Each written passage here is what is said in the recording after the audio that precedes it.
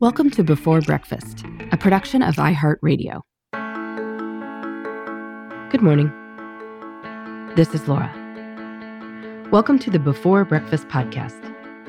Today's tip is about what to do with those FYIs, for your information emails or other such messages people send to you.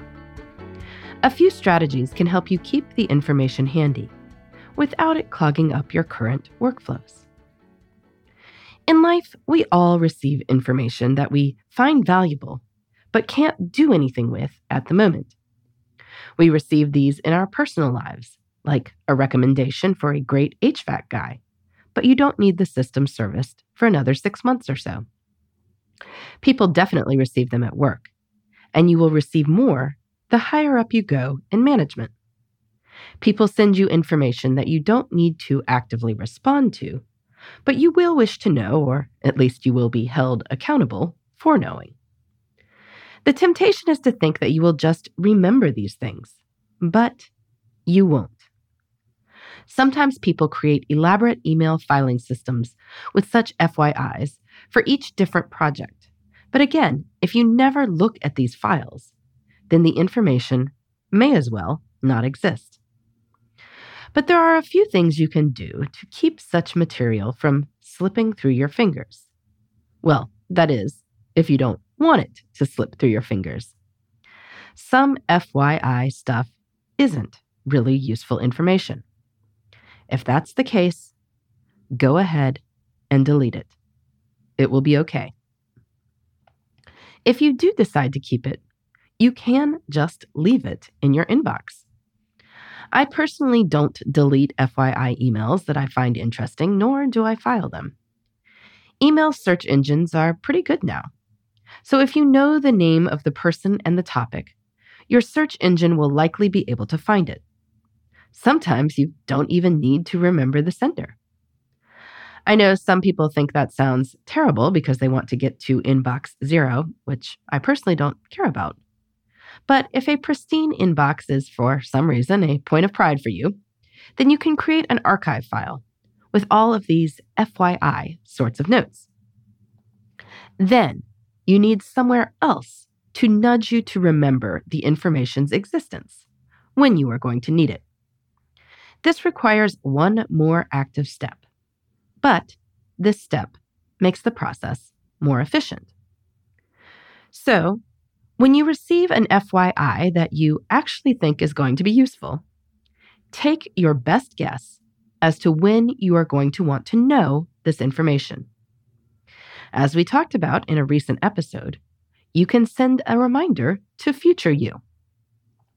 If you want to go through that list of a dozen pumpkin patches that a neighbor sent you, you can put a note to yourself on your calendar on, let's say, an October Friday of next year with the neighbor's name and pumpkins. Ideally, this will nudge you to search the name and the word pumpkin, and you will get to the list. Why Friday? Well, this is when I do my weekly planning. So I'm already in the mood for thinking about what I'd like to do with my time. It is highly likely that in October, I would be interested in pumpkin options. In July, not so much.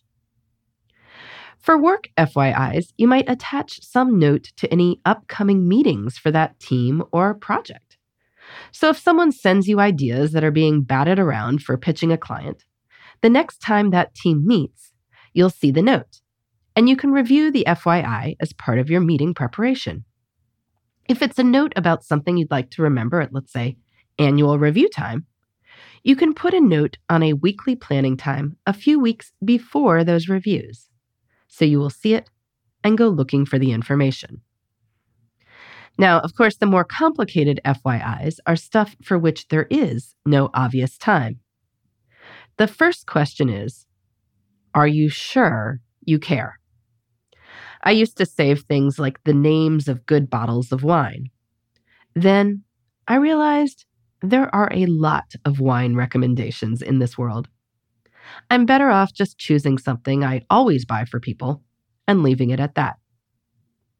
But if you think you will care, then make what productivity guru David Allen calls a someday maybe type list with a few notes about this thing.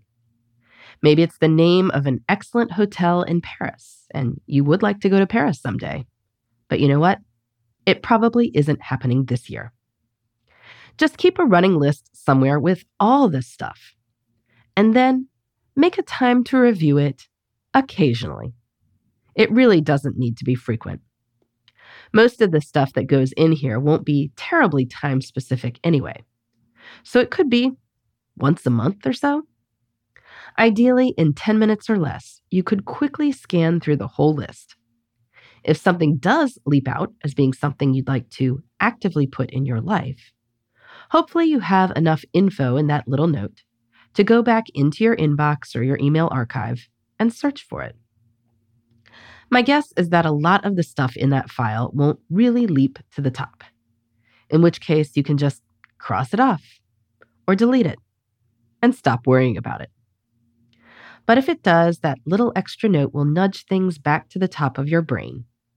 So FYI actually becomes information you can use. In the meantime, this is Laura. Thanks for listening. And here's to making the most of our time.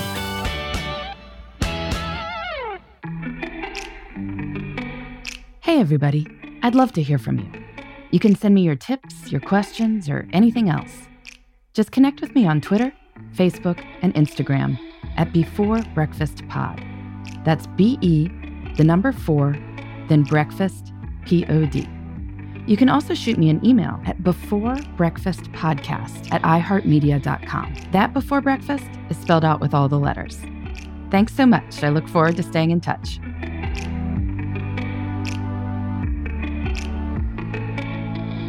Before Breakfast is a production of iHeartRadio. For more podcasts from iHeartRadio, visit the iHeartRadio app, Apple Podcasts, or wherever you listen to your favorite shows.